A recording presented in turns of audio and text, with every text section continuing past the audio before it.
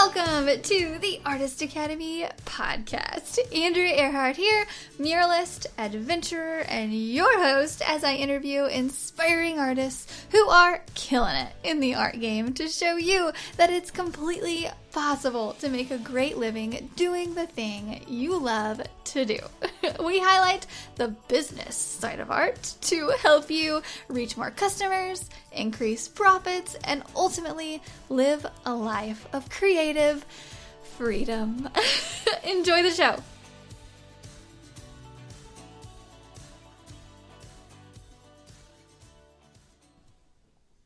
This week's episode features illustrator and cartoonist Ryan McCulloch. Ryan is the VP of Art and Design at Mutasia, which is a series of award-winning books, music, animation, and stuffed animals about an island where everyone is a mix of two or more different animals.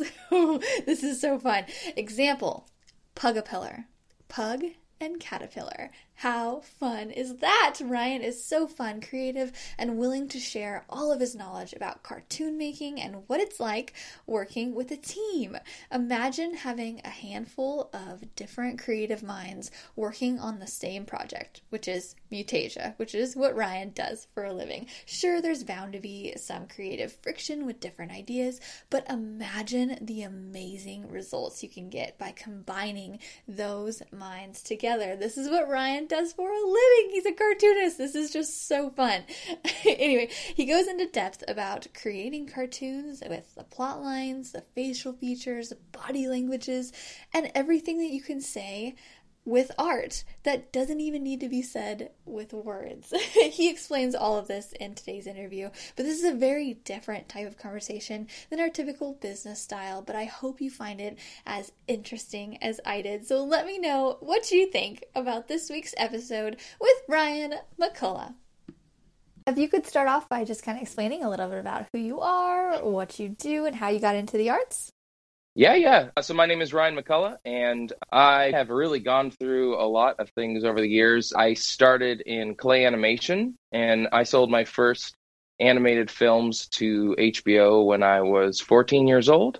And throughout high school, I made films for Partnership for Drug-Free America, HBO Family, local commercials, did a lot of film festivals, and I went to college, studied fine art and illustration with the goal of getting into character design and animation. But I met a friend in acting class. I was focusing on animation and illustration. She was focusing on filmmaking and acting. And when she graduated, her name is Suzanne. And when she graduated, she started up a production company in Florida and said, "Hey, do you want to come and we're making content for the web. Do you want to do animation for us?" And makes web videos, webisodes, commercials, things like that. So I was like, yes. So second I graduated, flew out to Florida. A year later was the big 2008 crash. So it was really hard for larger companies that were not established yet, if they were still in that earlier phase, to survive. And so a small kind of core team of us who had been working on a small little thing for kids, a little brand idea, we decided to just go full-time on that. Suzanne Katsakis and I and our boss, Tommy, we just went full speed ahead into children's books. And we did a series of children's books called Mutasia. It's about an island where all the animals are mixed up, different kind of animals. So I'll show you here. We've got Billy Twinklecorn here, who's a penguin, leopard, narwhal. Oh my gosh, I love it. We have Carl the Pugapillar. He's a pug caterpillar. And Chadwick is cheetah, elephant, frog. And yes, we got a series of books that I got to illustrate and co-write with Suzanne Katsakis. And we got to jump into animation with Mutasia and music, and it just has been a blast. And I've been working on Mutasia pretty much full time since 2009, and we have a fourth book that we're working on. We have a new album that we're working on, so we had a lot of exciting stuff. And I'd had this bug for a while because I wanted to kind of do art for art's sake kind of stuff, like what other kind of art can I do? And my wife kept bugging me, you should get back into painting and do stuff like that. But we just had kids. and they weren't good sleepers. And it was just like really hard to finish up work at 5 and then say, now I'm going to go back in the office into the studio and do more art. And then about 2 years ago, started like the kids were old enough now. I could start playing around with some stuff on the side and painting. And I one of the things that really got me into being able to paint again was getting onto Twitch. I didn't want to be alone in the office. I'd been alone all day, and then I'm going to go back. So I'd have people talk with me while I was painting, and it was really fun. I spent a whole year doing that. And that kind of helped me to be consistent, to make sure like between 3 and 4 days a week, I was working on something. And yeah, then I fell into stickers. I've been making stickers for a while, and that's been a fun outlet for my art. And more recently, in the last couple of years, started teaching. So I teach kids how to draw cartoon characters with a focus on cartoons and storytelling. And that was just kind of a little side thing. And then as soon as the pandemic hit, everybody was, because I was teaching in person, but then all of a sudden, because of the time I'd spent on Twitch, I was like set up digitally to do art digitally. So I fell straight into teaching online. And now I have kids from multiple states, multiple countries. And as soon as mid 2020 happened, that just exploded. So a lot of things going on right now. Yeah, you've got a lot. That's so fun. So somebody just commented that I vote you come back to Twitch. What is Twitch exactly? So Twitch is an online live streaming, kind of like what we're doing now. And there's like a chat board. So it's really popular it's basically a video gamer site. And so they'll play video games. They can have multiple cameras. So you can show the game, show the player, and then there's chat. So they get to talk and interact. And then it's really expanded over the years. And a lot of artists have taken on there. So they can have their cameras set up and show the process that they're working on. And people who are interested in art or just want to have company, maybe it's midnight in their time zone, they can't sleep, so let's watch someone paint and talk. And so it's similar to what we're doing. It's very similar, but it's a little bit of a bigger kind of a setup. But I would just paint paintings 3 nights a week after the kids went to bed, and really got to bring that back because I was traditionally trained with painting, but once you start working, a lot of times in the industry that I was in, you work digitally because it makes sense, because you can make a lot of quick fixes based on notes. You can send things back and forth. So I ended up falling into digital for 10 years, and I really wanted to pick up a paintbrush again and I do gouache and watercolor. And so that was like just a great outlet for me to do that and to force me back in, because you can always find a reason not to do it. Okay, well, I'm tired. I have a little headache. This show's on, blah, blah, blah. But to be like, I told people 3 nights a week I'd be on. So I was, and it really got all that moving. That's so true. Yeah, the just social accountability of that, it really, really helps. Like we're in the middle of a 100-day challenge right now, and just really saying to people, hey, I'm going to create every day for 30 days or for 30 minutes for 100 days. Just knowing that other people are going to expect that day, it makes you show up. So I was super inspired by your 30-day challenge of a painting a day. I loved it. I was telling my wife, I was like, I got to do that. Yeah. I'm gonna jump on that. It's a lot. That's great. It's a lot, but it's great. Yeah. So yeah. I have a question. So you have really, really interesting characters. How many characters do you sketch out that maybe don't make it to the final? Like, how many things are you throwing together to make those? What is it, beetle pug or caterpillar? The pugapillar. Pugapillar. Yeah, it's funny. It's some of them are like the pugapillar. It's like if I don't have a reason, but I'm just like out for a walk and I think, oh, pug mixed with a caterpillar, and I draw it. Sometimes you just like, there it is. Perfect. It's done. Maybe you massage it.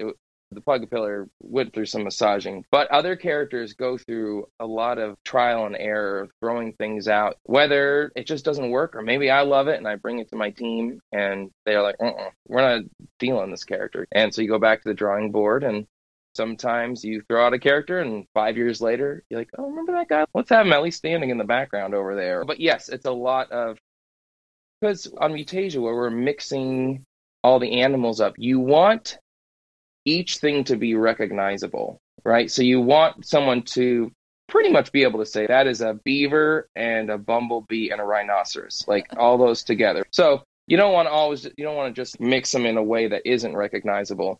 And so sometimes finding that balance, it's hard. It's hard, but I love that part. Yeah, I like you love have the just best job. it's awesome. It's one thing if in my head I'm thinking like, all right, I think this could mix with this well and this. But sometimes to have someone push you in a hard way to say, these are what I want, and I think they're impossible to mix. Please mix them.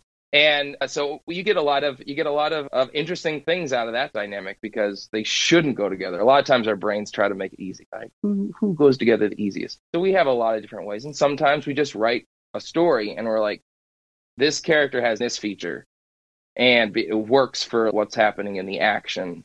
And so I don't have a choice. I got to figure that out. There's really a lot of different ways we come up with those. Or sometimes we just have a name.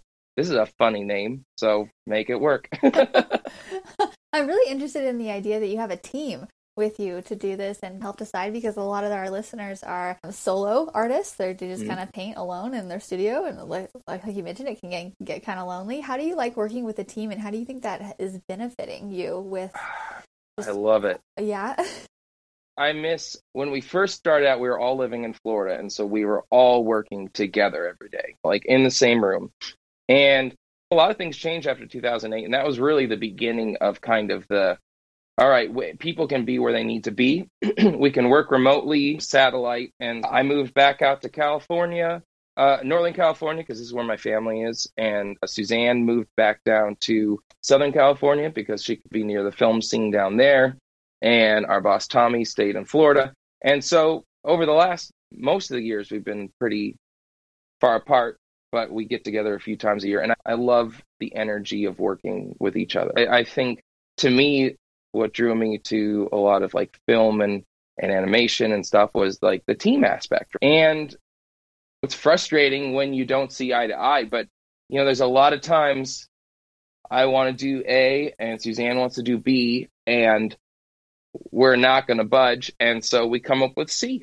And sometimes C's better. And that's exciting. That pushes you. You need some friction. And you need the encouragement that we can give each other. And you need to say, I'm stuck on this and I'm not alone. I can bring it to her. And she can have new eyes and can say, well, how about this? How about that? Or things like that. So teams are great for holding each other accountable, like encouraging each other, pushing each other out of our comfort zone. A lot of times it's like, all right, I know this is easy. I like this. And Suzanne will just be like, no, like this is too easy or not, or whatever. It's what we've done. Let's do something let's push ourselves out there. And you need that. I wish we had more face-to-face time. And going an entire year now with the pandemic, we've had 0 face-to-face time. That's hard. That's very hard. I like being with people, and I work with good people. And yeah, you find people that are good, and then it doesn't feel like work. It feels like family. It feels like it's just hanging out with friends, but you're making something, right? Yeah, for sure. It's just good to have another brain on something, because I know for me especially, like I'll edit a video together or I'll do a painting, and in my head it makes sense, but I always have to ask my husband, I'm like, does this make sense to you, not knowing really anything? And he'll be like, oh yeah, or oh no. Yeah. I couldn't imagine having like a team of creatives on your team like that. It'd be just to change the colors and all of that, man. Yeah, and we all have our own fortes and strengths. I think if we were all illustrators or something, then you could maybe have too much friction if everybody is the same. But it's really good to find people you can collaborate that bring something you can't bring. And that's where you grow. Then it's not competition, right? You're different pieces to the same puzzle. Yeah, for sure. Because I've worked with artists in the past too, and some it's friction, but it can be really good friction. So it's just learning how to work together.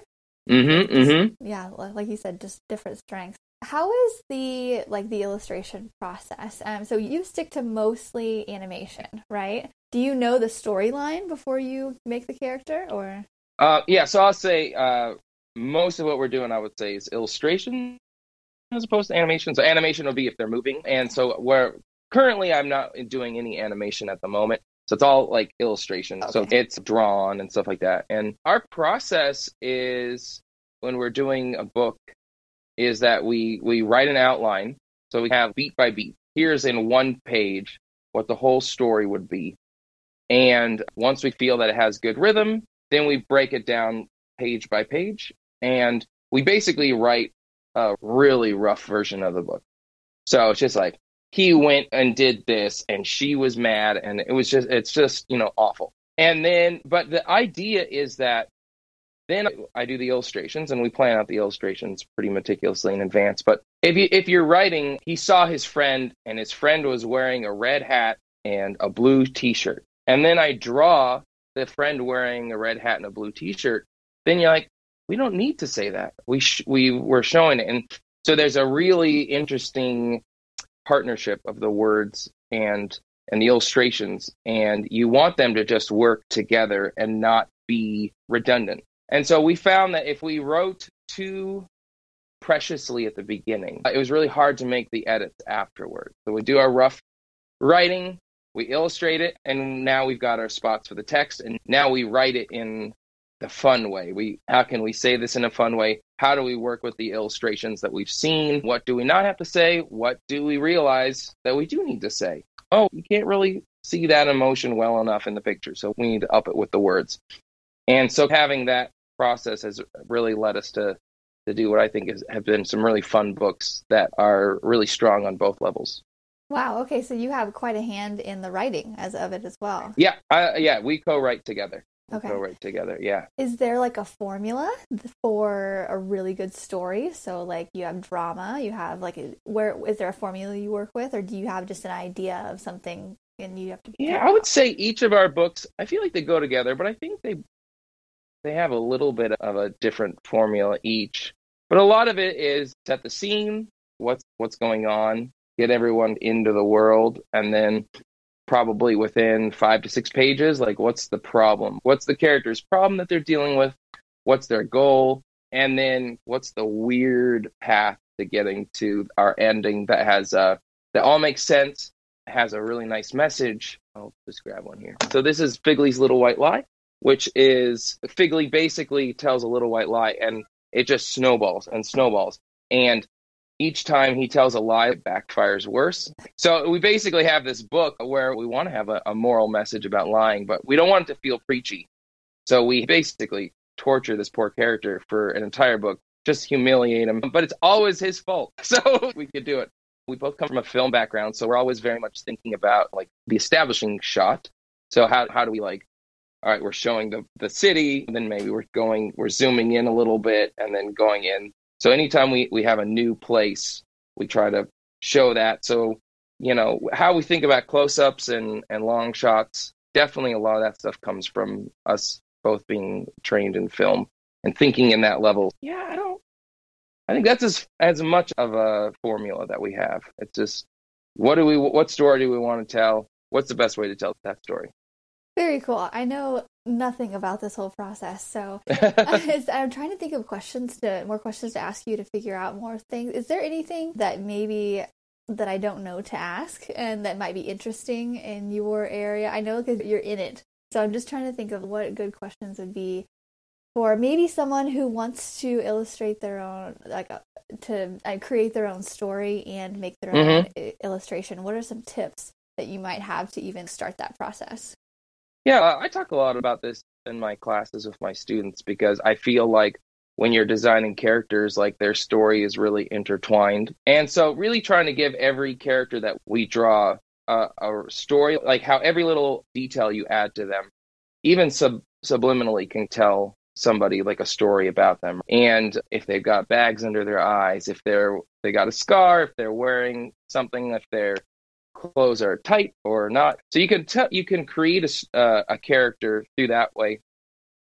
I mean, the way we work is that we've created a group of characters that we know them. And so then we say, like, all right, now here's a story, and we can just drop them in. We know how all of them will react and play out. And some characters maybe don't really fit a story as much because they don't really have a place. Don't try to shoehorn them in like we've learned the hard way. If a character doesn't belong, then they don't belong. But yeah, we try to think about maybe basing them a little bit on people we know. We all have the smart person, the lazy person, the person you look up to, the wise person in our life, the fun, the party animal, and how do we show expressions? It's all about communicating, right? So how do we properly get the look in the structure of the face with the cheeks or the eyebrows to get that emotion across? So, all right. So going back to your question, I really think understanding how people work. And a lot of that's just spending time with people. Some of the weakest writers are people that aren't getting out into the world, and it's harder right now. But there are ways to do it, and I think you don't want to end up being an artist that's just kind of regurgitating versions of what you see. Like, you're going out there, you're experiencing things, you're meeting people, you're getting hurt, you're seeing things that are new. I just think that's where those great ideas come from, is getting out of your house. If you're doing children's books, if you're doing animation, you shouldn't be having children's books and animation be all that you consume. You need to be doing novels, documentaries, webinars on this or that. That's how you learn. But you don't need to just focus on the one thing that is what you produce, because I think if that's all you're consuming, you just become some other version of that. And so I really encourage all my students to get a very broad inputs, things from all over the place that are going to help build your very unique voice. We should all have a unique voice. Yeah. What do you teach your students? What do you teach exactly? So my classes are how to draw cartoon characters, and they're virtual classes, and we basically focus on each month is a different theme. Maybe mammals, fantasy creatures, birds and reptiles, people. But each class, I have one or two, or probably 1 to 3 really the concepts that are the main points of it. Whether it's perspective, whether it's shadow, whether it's planes, whether it's just an effect of like fabric moving around or things twisting. And all right, how do we take those things and we're going to build them around a character so that it's fun? So if I want to do an item twisting around another item, like corkscrewing or wrapping, so that's going to be a day that we're going to focus on snakes, and we're going to learn this technique, but we're going to build it around a character so that we have fun and we see how we can use it. We're not just going to draw a spiral and then you're like, what do I do with this? And now you're starting to see, okay, this could be a vine. This could be some kind of a clothing, a belt wrapped around, looped around. We do a day I use giraffes, and we teach perspective. So we do really forced perspective. I teach kids how to make part of a character look really close and part of it look a mile away. And then I also use those days to build in. Every day is like a new expression. So we'll have a character who's bored or angry or excited or scared or crying. So it's like on the day that we learn how to draw dogs, we're going to do a happy dog and a sad dog. We're going to learn how an emotion is not just the frown or the smile. We build in the eyebrows, the cheeks, the body language. Are we going to have our character up like this if they're crying, or are we going to start to droop them? Is a dog's ear going to go up if they're sad, or are they going to start drooping? And how do we take those concepts and add them to your cartoon character who's not a dog? So if you've got your girl character who has a ponytail, maybe when she's sad, her ponytail droops. And that doesn't happen in real life, right? Our hair that's not how it works, but we could subliminally push these emotions even further, and your audience may not notice them, but it's going to be more impactful and more dynamic. So we just do a lot of fun things like that, and kids love it, and they're able to. My hope is that I'm giving them little tools here and there. A couple are going to stick, and slowly they're going to be building up their own very unique voice, artistic voice, and their own style. And it's just really cool to see what these kids do. Oh, wow. Man, there's so many different things to know with illustration that I didn't even really think about. And I love the idea of if somebody draws something happy, our immediate thought is a smiley face. But if they're like really happy or they're just like smirking, like there's just so many different facial expressions. Man, and is there a lot of emphasis on eyes, I would imagine? Oh, yeah. You could basically cover up an entire face and just have the eyes tell you everything. So that's super important. Each one of those pieces on their own can be enough. But being happy, being sad, being angry, there's all these little micro versions of it. If we have a character crying, there's like hope, sad crying. There's the baby angry crying. You're like mad. And how do we take all these little pieces and make our very specific version that we want to? How does this help tell our story that we want to do? And it's fun playing around with all those things. A cry, you have a character crying and they've got the sad eyebrows going like this. And then just this, moving them like that, to angry eyebrows, you have a completely new scenario. So it's a lot of fun. A lot of fun to explore all those different things and to know it's not particularly right or wrong. What's going to work for what you want to communicate? And a lot of times, let's say we're drawing like a dumb character, and I'll draw them with a little forehead implies no brain, that Neanderthal kind of look. And then I'll have a kid that draws it with a big forehead. And I'll say, that's a really cool character, but they feel smart to me. So it's not wrong. But you have a giant forehead. Subliminally, I'm thinking that's like a brainiac. This is a character you've drawn, and can you control these things? Like now you've seen me draw it this way, you've drawn it that way. And even through mistakes, we're going to learn something that we can communicate. And then all the kids can learn from each other's. By accident, they can really discover their accidental discoveries. That's what's cool. A mistake can lead you to discover something really cool. Yeah. Are you a people watcher? Yes. Yes. Back when I could watch people, then yes. Yeah. Oh, yeah. Oh, my gosh. Especially like at the gym, because you're just sitting there on your machine and you just be like, all right, that person's story. Like, you're deciding, especially like when you see couples together. That's when it's really fun. You're like, all right, what's their deal? How long have they been together? Yeah. And, that one is way more attractive than that one. So that one might be this or that. I don't know. It's just really interesting. I love to come up with that. And I've had characters come out of people I've just seen for a half hour on the street that like I got enthralled with. And I was like, all right, they're like this, they do this. And here's their little tick that they're doing. And I'll bring that back around. That all sticks with you. Yeah. So I would say maybe if someone is a strong people watcher, then illustrating people might be a good way to go. And I am actually not. And so I've always thought about maybe doing characters like this. And I'm like, maybe not, because I'm not a big people watcher. And I think that, just having an interest in people would probably be a good thing when you're drawing people. Yeah. But also creating characters from the perspective of a person who doesn't watch people or isn't as interested, that could be interesting in of itself. You may have a very unique take on people if you're not really paying attention like someone else. And we can all bring a different voice and something surprising. Yeah. Okay. Maybe I'll try it. Maybe you talk me back into it. Okay. Is there anything you don't like to create without? No, I feel like I've had a pretty flexible time. I'm happy to sit there with a sketchbook I think I just want to be comfortable. Good chair, comfortable, and then I can just do that forever. But no, if I'm just drawing with a mechanical pencil and a sketchbook, or if I'm painting at my painting desk, or if I'm doing digitally on my tablet, if what I'm doing matches what the tools I'm using, then I'm happy. I've done it all. I'm just enjoying creating something. Yeah. Always looking for some new way to do it. Yeah. Do you start with a sketch, or do you do mostly digital? What are you using the majority of the time?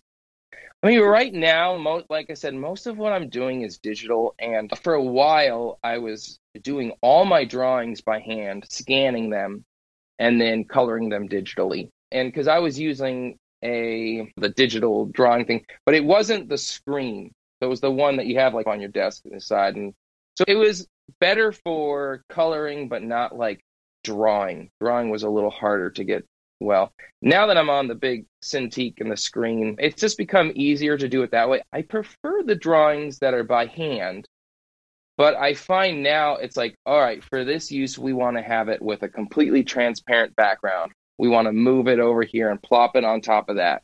And all those things get complicated when you've got your sketches and bringing them in digitally. And some of those things just make production harder. So I've definitely been moving more and more, like whether it's my sticker design or the books, just completely digital. And then painting is just more of the art for art's sake kind of stuff.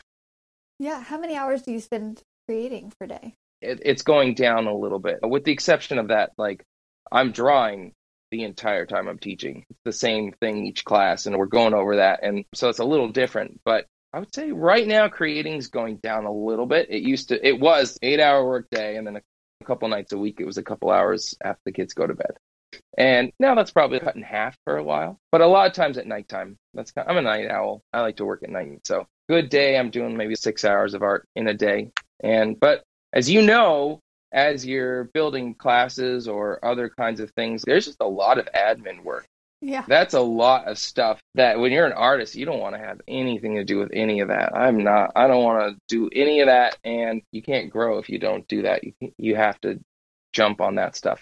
But yeah, a lot of it is that right now because I'm building a couple different things that are new. And so they're in that early stage where a lot of what you're doing is the stuff no one sees or it isn't interesting. But I'm hoping that I'm getting enough systems into place that now I can hopefully scale back from that and get more art time in or student time in or things like that. Yeah. Busy. So many different ways to, make money as an artist, or teaching and illustrating and storytelling and just all of that. Yeah. Yeah. It's nice to have a couple different baskets and it also just keeps it interesting.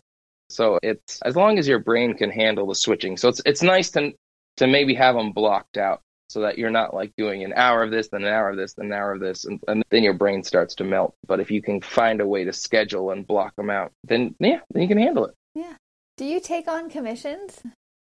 I do, not a ton, mostly just because of time. But yeah, I do take on commissions sometimes. And so that's fun. That's one of those things where that's another thing that pushes you, right? Because a lot of times somebody's asking for something that you would never have thought to do. Yeah. Or maybe have had no interest in doing.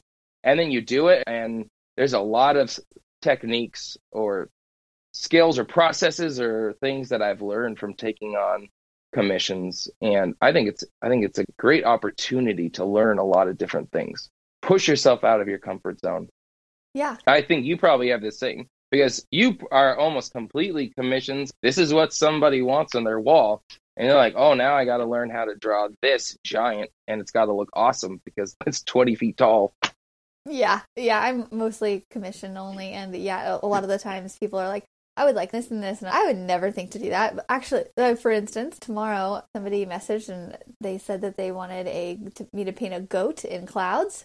So like to do like a cloud painting with a goat. I'm like, okay, I would have never thought that, but I'm so for it.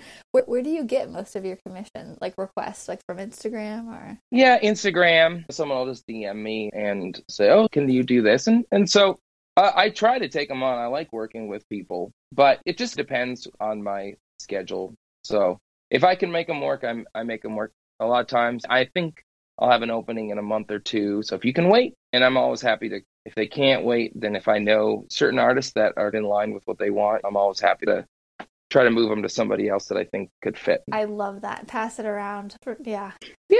Yeah. You want everyone to do well. And sometimes someone will ask me to do commission and I'll say, I don't think I'm the best person for this. I think, and that's hard too, because you also have to be careful. You're having somebody pay you to do something. And if it's really not what you feel confident doing, you don't want to be put in a position where you either have to keep fixing it and all of a sudden you're losing money because you're spending all this time on something that was not in your strength, and people can get angry and stuff. So I'm also very careful of, a lot of times people will be like, you're very talented, you could do this thing for me. And I'm just thinking like specifically what you need, I think I'm going to fall short in the end. Sometimes people don't understand just because you can do this doesn't mean you can do this. And yeah, maybe I could do it, but the amount of hours that it would take me to figure out this thing for you that's not my forte would either mean I have to charge you something that's not worth it to you, or I have to take a big hit in my hourly wage. So you gotta find, that's hard. That's hard. It's a hard part of working with people and taking on commissions. Yeah, how do you price? Because I go through that battle all the time. Like I'll price a certain amount per hour, and then if it's taking me longer, I will I'll charge a little bit less, because to me that's not really quite fair to the customer if I'm taking 3 hours to figure out something that maybe could have taken me an hour if I had painted it before ever. How do you price? I've pretty much on commissions been per project, basically a system, and this is for if somebody wants one image, this is an image, and it's basically a flat price. I do a mock-up concept sketch, I send it to them. They send me feedback, whatever it is, and then I do a finished product for them. And if they want changes after that, now it's going to additional, we can negotiate what those prices are. But I think it's really important to have really laid out guidelines of when is it done? Because a lot of people, it's just, oh no, can you change this? Can you change this? Can you do this? They start to have these ideas that they didn't have at the beginning when they first brought it to you. And then that can get weird. Then there can be either you're getting bitter or they're feeling like this artist isn't keeping up to their part of the deal. So I think it's really important to have very laid out guidelines of when it's done for what they've paid you. And then if they want to have more fixes, then that's almost a new commission, right? That's if you're paying by the project. If you're paying by the hour, then that's different. I don't do a ton of commissions, and so I have not done it by the hour, and it might be better that way. I don't know. Do you get a lot of maybe requests of people asking you to make them into a character? A few. It depends on what I'm doing right now. And right now, most of my art, like on my Instagram, has been animals, humor, and surreal animal art. And so I'm not getting as much of those right now. About a year or two ago, it's interesting that one thing can spawn other requests when they see. So I was getting some cartoon portraits commissions, and those had more coming. So that was a thing that I was doing probably in 2019, 20 a little bit. And then the more my stuff just became moved away from that, then I don't get as many of that. Mostly I get now some kind of an animal art request, a lot of logos or things like that. And so yeah, if I can make it work, I love to. Sometimes I'll do like a partnership deal with somebody, or I'll give them if I like the image so much, like I'll give them a discount if I can make it as a sticker and sell it myself. And then I can at least make that money back in sales and maybe more, and then they get a discount, because if it was just for a personal thing, they don't care, if I'm making a little extra money off of it. If they're doing it like this is for a logo for their company, then that's not an appropriate thing to do. But, you find it out. You can find ways to make things worth your while and worth their while. Awesome. So I basically have one more question for you. That'll be our final question. And do you have any other illustration tips that you want to give off really quick? We've gone through a lot. So yeah, I guess I would say I grew the most in college when I was forced to do art styles that I didn't like. So when I was forced to just make replicas of Renaissance painters, or what was a Leonardo sketchbook kind of style, or using certain kinds of paints, things like that. Like every time a class came up and I was so annoyed that I was going to have to learn something, half the time that ended up being my favorite thing. Half the time or the other time, I would just take a part of what I learned. There was some nugget that I was able to incorporate to build my own style. And so I would say, really push yourself out there if you're young and you're finding yourself. If you're 18, if you're 20, 25, and you think you have it all figured out, then you're going to be stuck.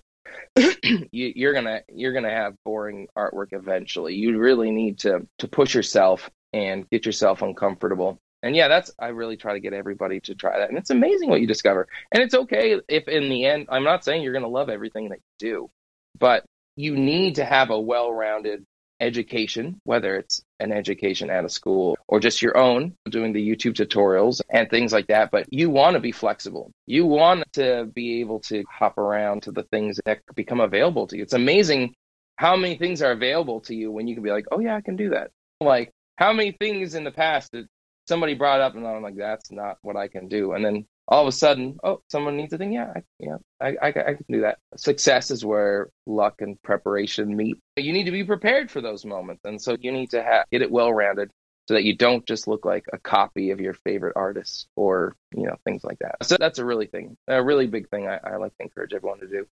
Great. Yeah.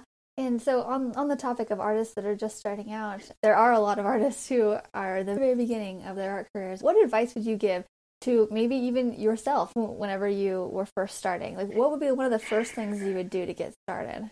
I would say make friends. Don't be a loner, and don't be a kind of person who's wanting to burn bridges. You see a lot of people, especially when they're young, they're doing well. They're maybe like are ahead of the class and they burn bridges, but there's a point where everyone catches up. And now all of a sudden that's the person that people aren't recommending.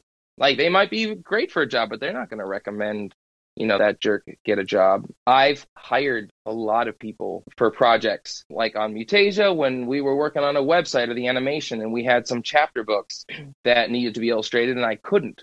I reach out to artists that I know are good people that are good to work with. So that's really important. Make a lot of friends that are doing different things than you.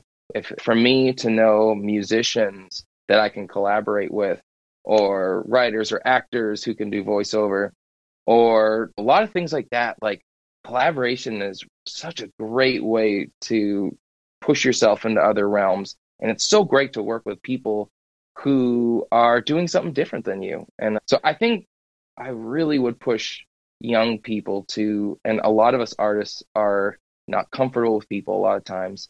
A lot of us are most comfortable if we're alone under the desk lamp drawn.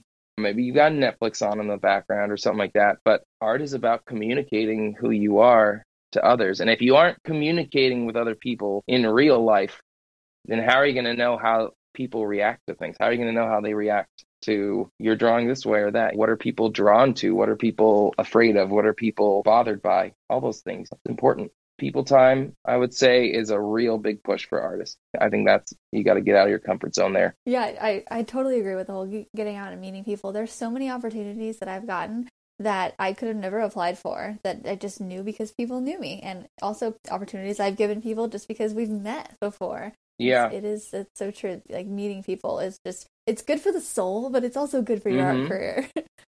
Yeah, I'll say another thing, and maybe this works, maybe this doesn't, but I feel like social media, Facebook, Instagram has created a new weird thing where you're trying to sell your product or your services, but it's to all the people that there's like a weird line that's being crossed. And I don't like sales. I don't feel comfortable. And one of the things I did was when I created my art Instagram account is I didn't tell anybody I knew about it. And it wasn't like I was embarrassed, but I wanted to be able to say, here, buy this. And I didn't want people in my life to think I was like trying to make a buck off of them or push them. And so I found that I was so much more comfortable pushing my product in a sales way to strangers. And I came out of my bubble in that way, and I felt the confidence to say, hey, there's a thing I'm selling. You want it? But it's weird. It can be weird when it's to people. And I know that there's a lot of people that also they have emotional issue if the people they know aren't supporting them financially with their art. But that person, nobody owes you to support your artwork. But somebody could think that, well, this person, I know that they spent money on that thing. Why didn't they spend money on this? Blah, blah, blah. But if Joe Blow out there that you don't know likes your piece of art but doesn't buy it, you don't hold it against them, right? Because, I don't know their story. I don't know what they spend their money on or what they hang up in their house or what they buy for their kids. I think if you might be the kind of person who, luckily for me, selling my art I wasn't doing my side art in a way that I was hoping that was going to put food on the table or anything. So it was a hobby that I could put out. But I definitely think you need to be careful assuming that all your work is going to come from your circles. And I say get out there because also your people in your life are going to compliment you because they want you to feel good because they love you. And you might be making art that isn't sellable. Like it's not, but you got a lot of, why did everyone love this, but nobody bought it? But if you put it out to all these strangers, none of them are going to be like, well, I'm going to push like so that you feel good. They don't have that. So now you're like, oh, that didn't go over. Nobody loved that one. Or sometimes I'll hold off on a piece of art posting it for a long time because I'm like, this is just, no one's going to like this. Well, I don't have anything to post today. I'll post it. And then a bunch of strangers will really love it more than the thing I love. That to me is that's a legitimate feedback. Nobody is obligated to give me that feedback. But family can be, friends can be. So I would say to artists, consider doing something without any baggage of trying to put it out to the people that you try it. See if you're more comfortable making sales. I mean, again, if you don't care that nobody buys your stuff, then maybe not. But I think it gets fishy putting too much of your stuff on your own personal stuff, or at least your sales. Yeah, for sure. And I feel like I feel like someone really has to be like, oh, wow, I love that so much in order to buy it. Because a lot of people will like it, and they do like your stuff. It's cool, but you really have to wow someone for them to like really give their credit card. Exactly. Because in every other industry, they're not mixing it with their social life. They're not the guy that's an engineer or the doctor. They're not posting their stuff on Instagram hoping that they're going to get a client. But artists do that. And I think that's where you've got to really think smartly about what you're doing professional, or is it just a hobby? If it's a hobby, then who cares? But if this is where you're going to put your, like I said, the food on your table, don't put that on the people. Don't assume that, well, because they love me, they need to be spending money on this or that. And then if they don't, you have some issue with them or something. So yeah, I think you got to think about that. Yeah, so true. Yeah, it is a weird thing because a lot of people will see me posting online all the time. Man, you post all the time. I'm like, it's my job. I really don't post a lot of friends and family stuff. It's mostly art. Here, look at it, buy it, share it. And they're like, oh yeah, I guess it is your job. Because nobody else really sees it in that light. They think of it, oh, this is social, it's fun. But for us, it's a job most of the time. Yeah, I think keeping them separate, your business and personal, because in all the other industries, they do that. And it works. That's what I would tell young artists. Is don't have a blended one thing. Awesome. Thank you so much for coming on here and chatting with us. You're so talkative and I love it. I absolutely loved it. Oh, good. Yeah, I do. Usually that's a problem. No, this is perfect. You've given so many illustration tips. And so if anybody's listening that would love to get to learn a little bit more about the illustration and facial features and all the stuff that Ryan was talking about, how can they find you do your classes? So RyanTeachesArt.com. Oh, perfect. So very easy, simple, RyanTeachesArt.com. March, I'm opening up brand new level 1 classes. I have a class at 2 p.m. Pacific time on Thursdays, and that is for grades 1 through 4. And 3 p.m. Pacific time on Thursdays is for grades 5 through 8. So if anyone wants to go, they can go on and register and pick. Each month is a different theme. They can pick the themes that they prefer or do all of them. And it's a lot of fun. It sounds like it. I think you have one of the best jobs ever. This is such a fun product too. You guys should It really is. Yeah. Go check out his characters on his Instagram, Mutasia, and then Ryan. What's your other Instagram? So the one we're on Ryan right MCC_art. So Ryan McArt on Instagram. Yeah. Awesome. Thank you again. I hope you have a really great thanks day. So much, Andrea. It was really great talking with you. You too. I'll talk to you later. Bye. All right. Bye. This episode is sponsored by the Mural Master Program inside of the Artist Academy Advanced membership. This program is specifically designed to help you with every step of the mural process. From coming up with an idea, to finding a wall to paint it on, to pitching your ideas to businesses, and finally, of course, I teach you exactly how to paint large scale. Murals are a lot of fun and a great way to grow your art business. I know, because it has been one of the top ways that I've been able to grow my own art business as quickly as I have. With several years of experience as a muralist, I've dialed down the painting techniques, the proposals, the pitching, the whole bit. And now I've compiled it into one resource for you called the Mural Master Program. This is included inside of the Artist Academy Advanced membership, and I would love to invite you to join us by going to artistacademy.co, that is artistacademy.co, and click the link to see the Mural Master Program and learn more. If you've enjoyed this episode, don't forget to subscribe and leave a review. If you review our podcast and send a screenshot of that review to me on Instagram, I am Art by Andrea Earhart. I will gladly share your art on my Instagram story with a reach of over 60,000 as a thank you for helping us grow this Artist Academy community. And speaking of community, if you would like to be a part of our absolutely free and very encouraging community on social media, just head over to facebook.com/groups/Artist Academy, and I will see you next week.